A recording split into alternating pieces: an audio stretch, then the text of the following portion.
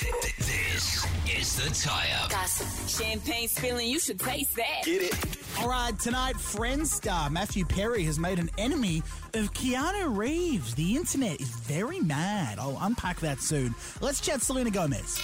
Oh, I'm trying. Yeah, so Selena, who is on a high right now, she's so good in that Disney Plus show, Only Murderers in the Building.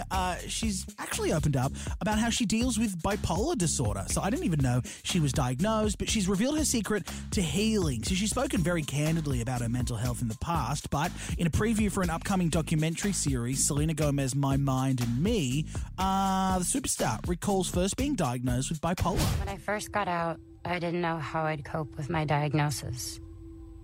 What if it happened again? What if the next time I didn't come back? I needed to keep learning about it. I needed to take it day by day. When I was a kid, I was terrified of thunderstorms.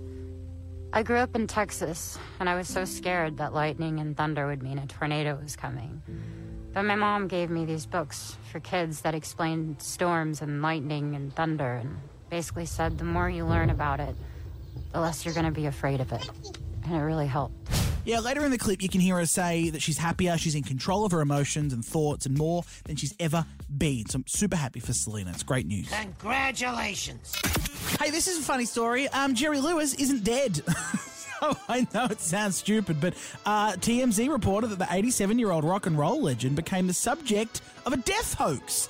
They reported it. They said he's dead. However, he's very much still alive and living in Memphis. So earlier today, we were told by someone claiming to be Lewis's rep that he had passed. That turned out not to be the case, TMZ said. No, the legendary musician suffered a stroke in 2019, but as of last year, he's broadcasting the Rock at the Ranch live stream on his Facebook. Like, he's got more followers than I do. And finally tonight, Matthew Perry has clarified his comments about Keanu Reeves. So if you missed this, the Friends star mentioned Keanu as a joke in his new book, Friends, Lovers, and the Big Terrible Thing, right?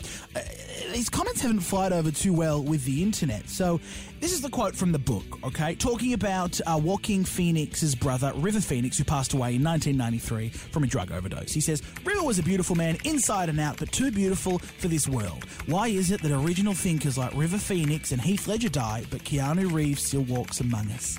Yeah, and that was one of two digs at Keanu Reeves in the book. So there was online uproar. Matthew had to release a statement to people today. He said, I'm actually a big fan of Keanu. I just chose a random name. My mistake. I apologise. I should have used my own name instead. No love lost between the two. Guess you could say they're not friends.